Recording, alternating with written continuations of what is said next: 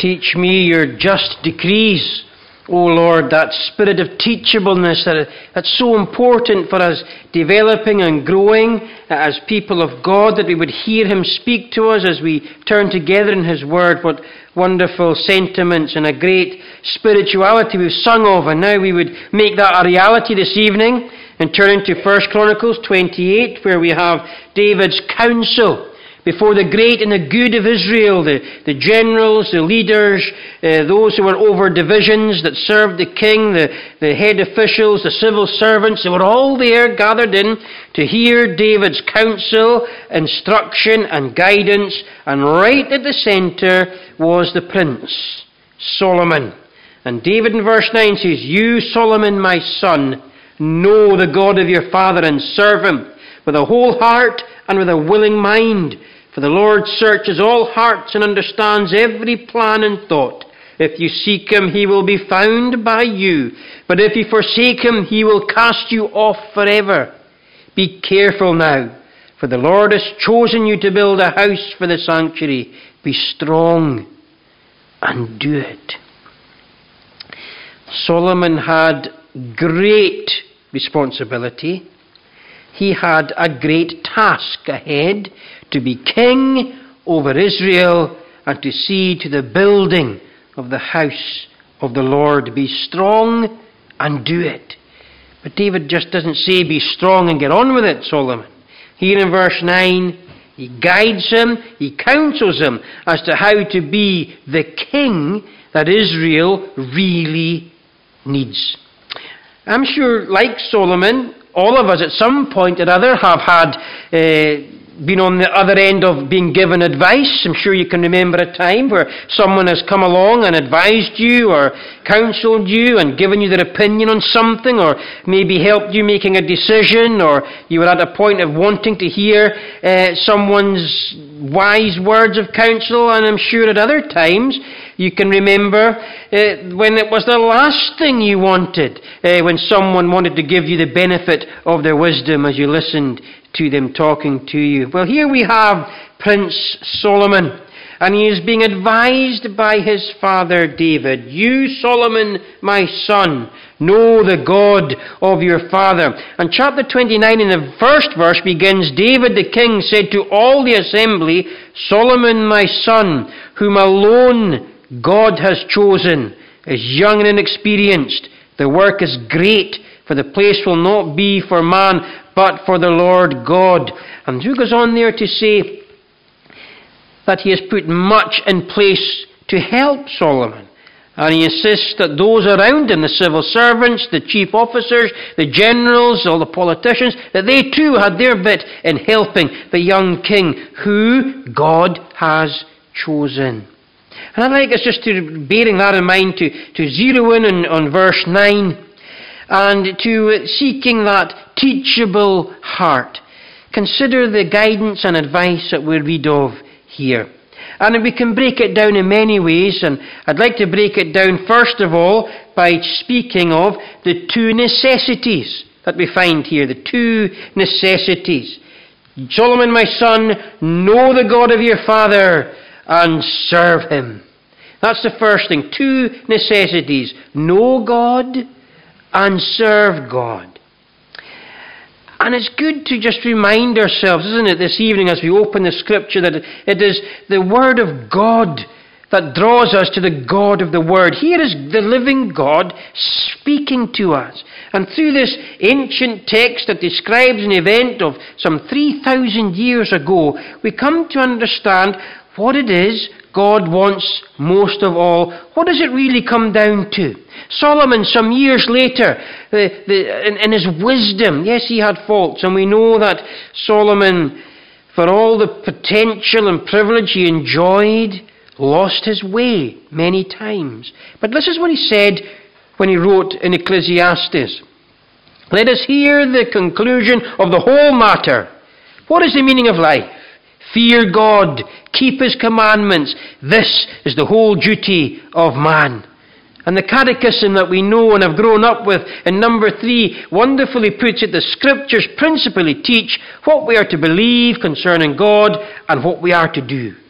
And so here is a great necessity being outlined for us at this moment of change in Israel's story, where David, the great warrior king who has led the nation, who's united the nation, through whom they have known untold success in the battlefield, where their borders have been extended through him, God's chosen, his life is coming to an end. It's a time of uncertainty and danger. Is there a potential for Israel to go off the rails? Big time. That was their track record. We know this. And so David sets out two great necessities as how to get things right in life, in this life. And he begins, know God. Know God. Now, to live for God, we must first know him. And we cannot live in a way to please and honour God in isolation to knowing him. And we take our knowledge of God from what God himself tells us. So we come to the Word. We must be people of the Word, people of the book. That was how Christianity down through the generations and at various times in the history of the world was referred to. People of the book. And we must be people of the book. We cannot please God in isolation to his Word. It must never become a closed book. A dusty book, a book that we don't read, a book we don't turn to, a book we don't build and mould ourselves upon, the Word of God. And as we do so, we get to know him. And that's what David longed for as a father. He longed for Solomon to know God as he did. Solomon, my son, know the God of your father. And he says again in verse 20, be strong and courageous and do it. Do not be afraid and do not be dismayed, for the Lord God, even my God, is with you. David taking this personal closeness with God and saying to Solomon, you want to be a good king, a wise king, a just king, a king that Israel can rely on? You want to be the best king you can possibly be? Here's then the key. Remember that God is with you. Know him. Know him. And we can relate immediately as parents, if we're parents here this evening, or grandparents, aunties, uncles. If we can look to the next generation coming up behind us, we can relate to where David is coming from. Solomon, my son, know the God of your father. And he wants him to know the God of his father. Parents, grandparents, uncles, aunties, look to the next generation and pray for them. Pray, pray, pray. Pray that they would know God as you know God. Pray that they would know God to be close as you know him to be close. Make this your prayer. Do not be afraid and do not be dismayed, for the Lord God, even my God, is with you. He will not leave you or forsake you. What a prayer that is. What a statement to take upon our hearts and say to the next generation, know God. It's not just to be the great kings of the world that this applies to. It's to be the best people we can be in whatever role that might be. Men, women, boys and girls. If we want to be the best that we can be, the best we should be, it needs to begin with knowing God. We find then David's heart being revealed in these words, Solomon, my son, know the God of your father. He knew that if Solomon tried to reign for a moment in his own strength, in his own abilities, in his own wisdom, in isolation to the Word, in isolation to God, he'd fall on his face. And that's exactly what happened. When Solomon began to harden his heart, he fell on his face. So friends, we want to know God this evening. A personal relationship with God, characterized by faith in God, dependence on God, and humility before God, is the key thing to knowing him. Psalm 29 puts it this way, give unto the Lord the glory due to his name. Worship the Lord in the beauty of holiness. The Lord sits as king forever. The Lord will give strength to his people. The Lord will bless his people with peace. This we know. And we take to heart tonight, Sunday evening, with the new week before us, the month of December opening up before us. We go into the month with this perspective.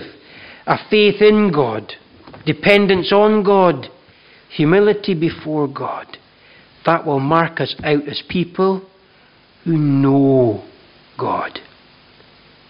That's the first necessity.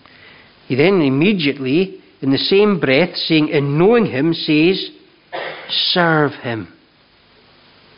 True religion reveals itself this way in God-centered thinking and God-centered living.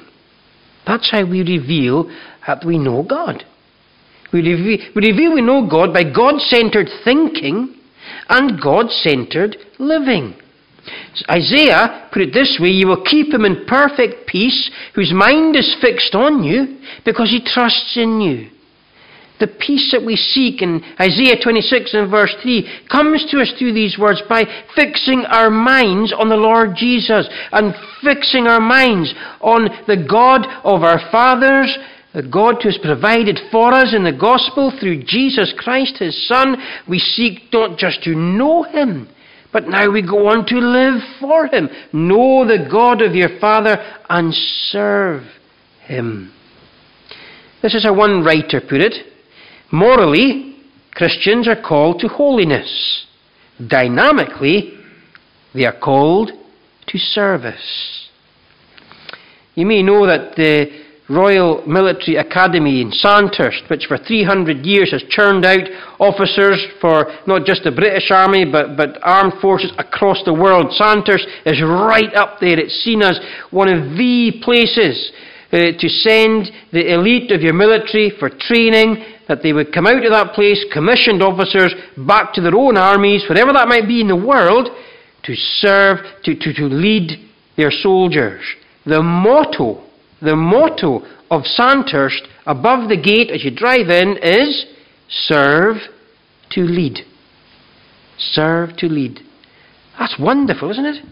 That an ancient military academy down there in just outside London could have such a motto above its gate. Serve to lead. Christian friends, if we want to lead in our community and in our homes, it begins with a servant heart. It begins with being able to bow the knee. It begins with being, first of all, ourselves led in order to then lead others. And that sometimes is a problem. We have in our country people who don't want to be, who have never been led, who want to lead. We must turn that around. And here we're given this great, sound, biblical advice. Serve. Bow the knee. Remember the example of Jesus in the upper room. What did he do the night the disciples were the night of the final supper? What did he do with the disciple who would betray him that night? He washed his feet. Washed his feet. We have our example in Christ. Serve. And this here is David calling Solomon to realize and acknowledge and understand that to be a king, that involves service as well. And so then, we consider it this way. It's all about knowing God, and in knowing him, we can't but serve him. So let us have that teachableness, that willingness that says, here am I, Lord, send me. My soul is laid low in the dust. Give life according to your word. I showed my ways. You answered me. Teach me your just decrees, O Lord. If we're not listening, the Lord can't teach us. And so we want to listen and be humble and acknowledge that in order to give all the glory to God, we must first of all be of humble heart and ready to listen. What does he say here as he draws these things together? Know the God of your Father and serve him with a whole heart and a willing mind. No 50% effort here. No half measures. No leftovers. God is not to be an afterthought in our week, in our plans, in our hopes and aspirations as we make decisions. He is to be the forethought with a whole heart and a willing mind. These two wonderful realities are brought together. This is what God requires of us all tonight, friends. Devotion and discernment. Devotion and discernment. The whole heart and the willing mind. It's all or nothing, you see. I remember an old rugby coach in Inverness going through school. He was a frightening man to 13, 14, 15-year-olds as we tried out for the school rugby teams. And I always remember him saying, never go into a tackle half-heartedly. You'll get hurt. I always remembered that. The same probably applies to most contact sports. If you go in half-heartedly, you're going to get hurt. You go in fully committed, 100%. Don't hold back. That way you'll achieve the end that you're setting out to do. Loyalty and willingness. Heart, soul, mind. All or nothing. Everything.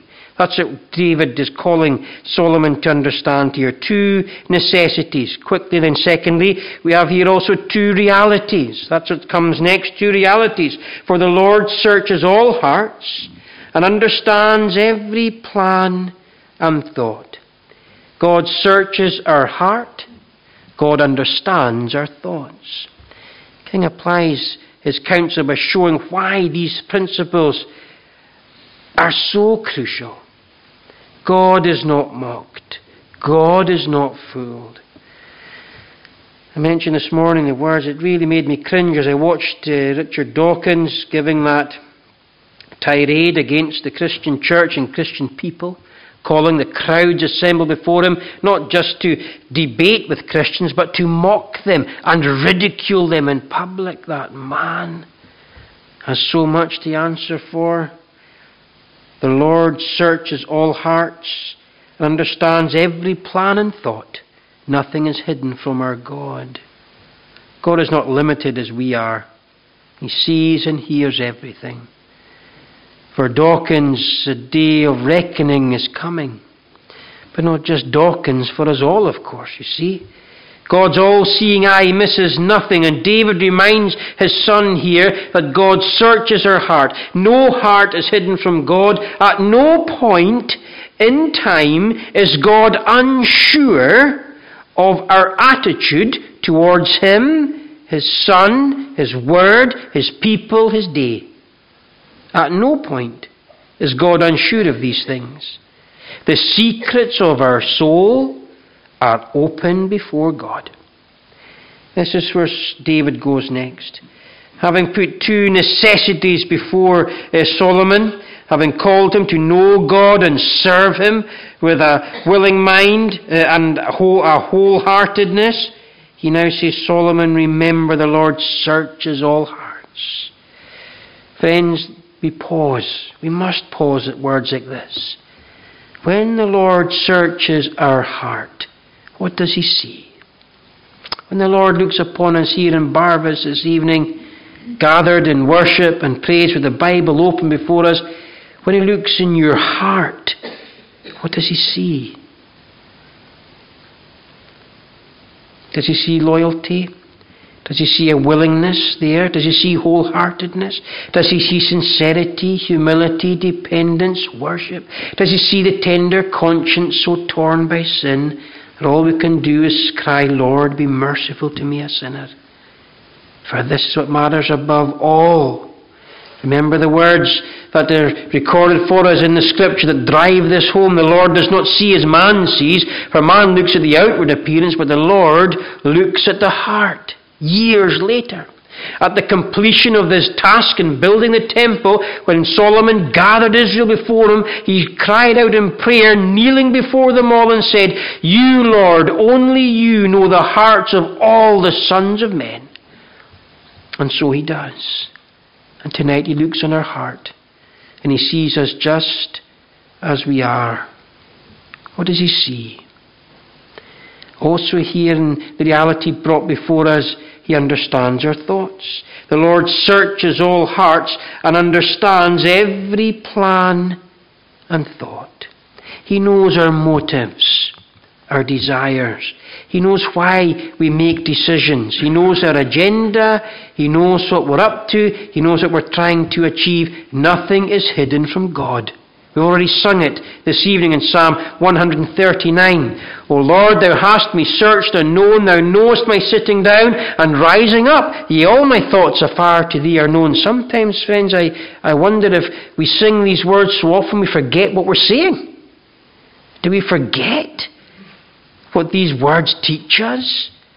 O Lord, thou hast me searched and known. Thou knowest my sitting down and rising up. Yea, all my thoughts afar to thee are known. God searches our heart. God knows our thoughts. He knows what moves us. He knows what motivates us. These words, then, are the words of a concerned king and a loving parent. And they reveal for us the desire that Solomon would develop on the right foundation, in the right direction, because he knew there would be a day of reckoning.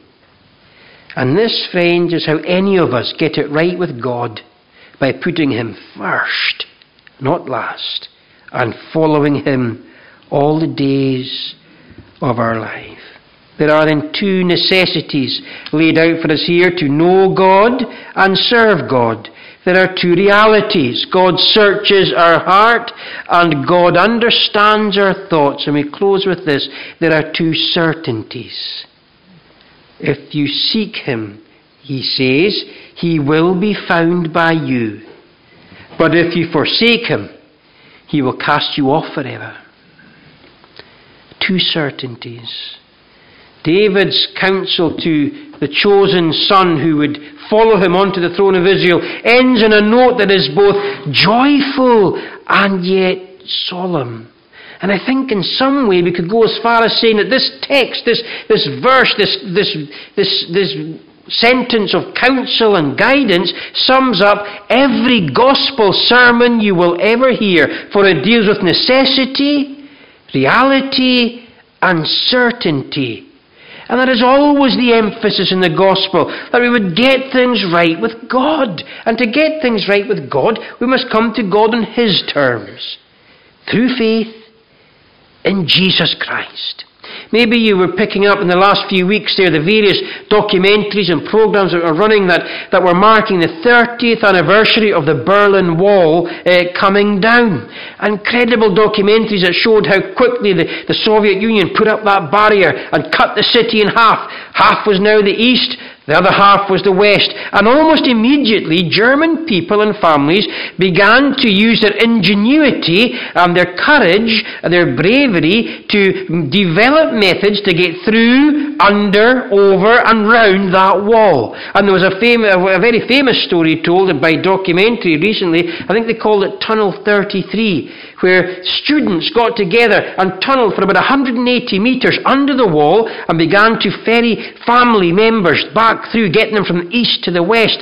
They got round the wall by getting under the wall. It was a remarkable true story. But friends, tonight I just want to remind you of something you will well know. There is one barrier, much older than the Berlin Wall, that is truly impenetrable, that cannot be crossed by any. We can't get through, under, round, or over it. It's the barrier of sin. We cannot come to God because of sin. But what God has done is put a door in that wall. You know, when I first pulled up to the church this morning, seeing as it's 22 years since I've been here, I had a bit of an issue finding my way in. I parked up the front and went round there, and just almost by default you expect the old-fashioned church door. You look, where's the door gone? And then very helpfully someone said, you're going the wrong way. That way, up and in. I didn't know where the door was. I hope, friends, that you wouldn't go home this evening wondering about where the door to the Lord Jesus Christ is. For he has said, I am the door. Isn't that wonderful? That we know to be right with God, we take that step of faith in Jesus, and we ask him into our heart. Lord, be merciful to me, a sinner. And this is where we find David going in this word. Listen to, if you seek him, he will be found by you. But if you forsake him, he will cast you off forever.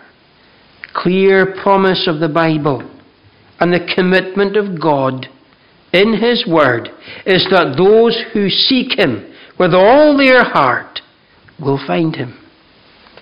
I've lost count over the years of how many people have said to me, well, I've been praying, and I've been searching, and I've been asking, but I haven't felt anything.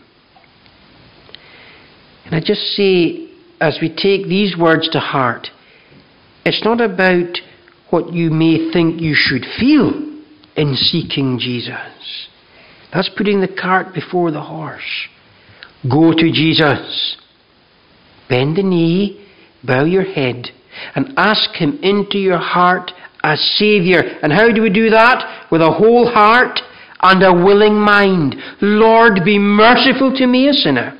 It's the most important prayer we'll ever make. It's the most important decision any of us can make this evening, is to seek God and keep seeking God until you find Him. Seek Him, and He will be found by you. There is the promise given in God's Word. And this is the wonderful thing that the Christian church can take heart in this evening, that we have been given our orders. We have here our message. We have God's Word, and we have been commissioned to declare, share, teach and explain His Word to everyone as we are given opportunity. Listen to God. If you seek Him, He will be found by you. The Lord God says through the prophet Jeremiah, and you will seek me and find me when you search for me with all your heart. Not as an afterthought, not as a PS, not as a tired note at the end of the day when you have no energy and you're spent, you're tired, you just want to go to bed and get ready for Monday. You seek God with all your heart. Give Him your entire, undivided, wholehearted and willing mind as you seek Him. And this is what He says: if you seek Him, He will be found by you. And that's what every Christian here tonight has discovered to be the truth. Two certainties, but there's a note here that follows on this joyous underlining, and it's as solemn as things get. If you forsake Him, He will cast you off forever.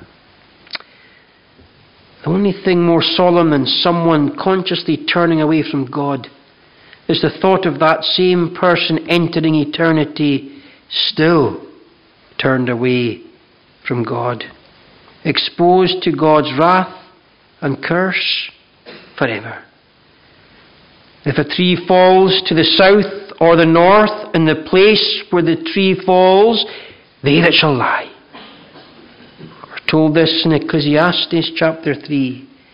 Words written to record us, to tell us and teach us by Solomon.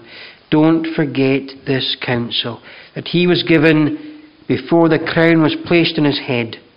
If you forsake Him, He will cast you off forever. It has been written and summed up in this way: eternity to the godly is a day that has no sunset, but eternity to the godless is a night that has no sunrise. I would urge you and counsel you, friend, this evening, if you have not yet sought the Lord Jesus Christ as your Saviour and Lord, to do so now. Don't wait till this evening. Don't wait till tomorrow. Don't wait till next Sunday. Now is the appointed time where God, by His grace and mercy and love, has seen to it that everything might pause, so that you once again would hear the good news that through faith in Him, you too, like everyone else who has come to Him in faith, can be forgiven. And just notice as we close this evening what David said finally. Be careful now. The Lord has chosen you to build a house for the sanctuary. Be strong and do it. This evening we thought of two necessities: know God and serve God. Two realities: He searches our heart, He understands our thoughts. Two certainties: if you seek Him, you will find Him. But if you forsake Him, He will cast you off forever. Given this counsel, David then turns to Solomon and says, be careful, be strong, do the work you're called to do. And that, Christian friend, applies to us tonight. There's a work to be done. There are people to be spoken to. There is a witnessing to be engaged with. And if we don't do it, who will? Why else has God raised up His people and placed you here but to be His witnesses? Let me just encourage you tonight by reminding you, as you witness and serve, you are not alone. Just one last story to finish with this evening. There is on the battlefield of the Somme a stone cairn. It's been raised and put in place outside the village of Beaumont Hamel. And there in 1916, many Scottish soldiers lost their lives as they took part in that awful conflict in the campaign that became known as the Battle of the Somme. And we were there visiting a number of years ago, and we took part in an act of remembrance before the stone. And I noticed on the stone a Gaelic inscription, which is transcribed or translated as, "In the day of battle, it is good to have friends." And I thought, I've never forgot it, because to me it speaks so much of what it means to be a soldier. In the awfulness of combat and conflict, terrified and uncertain, disorientated, facing death, here was a call to remind them they're not alone. But it also speaks to me of the work of the church. Because sometimes the greatest temptation we face as believers is to feel and think we're alone. But we're not. And if tonight you're thinking or feeling you're alone, just look around. Remind yourself you're not alone. There are brothers and sisters here. Take encouragement from them. Share with them. Engage in fellowship together. Share your concerns. Talk about your uncertainties. Share together whatever fears it is you may feel. And engage in the work. Be careful and do it. And may God have mercy on us and bless us with His grace and peace as we engage with the work He has called us to do. We'll pray together. Lord our God, we pray tonight that you would be with us and go before us. We bless you that we face this week, and we do so not alone, but with brothers and sisters in a family. And above all, with the Lord Jesus Christ by His Spirit within us.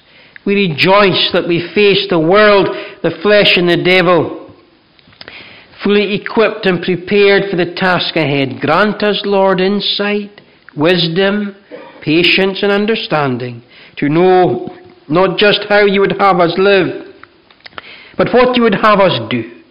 And may we render to you, Lord, all the praise and all the glory as we seek to serve you. So be with us, Lord.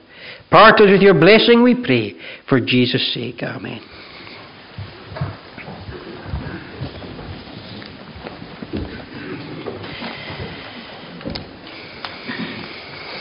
And we'll close our service by turning to the Psalter and singing from Psalm 31 in the Psalter. Psalm 31, and we'll sing from verse 21 in the Psalter. Verse 21, we'll sing to the end of the Psalm from verse 21. All praise and thanks be to the Lord, for He hath magnified His wondrous love to me within a city fortified. Psalm 31, from verse 21 to the end of the Psalm. Oh, praise and thanks be to the Lord, for He hath magnified wondrous love to me within a city fortified. For from thine eyes cut off I am, in my haste had said, my voice it heard, thou went to thee with Christ my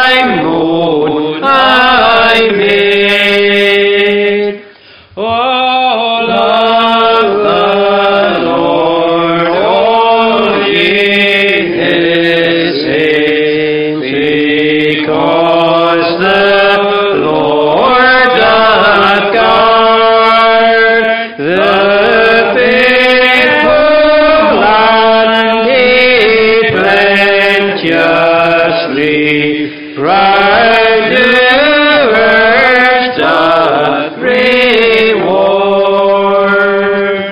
Be of good courage and keep strength unto your heart shall send.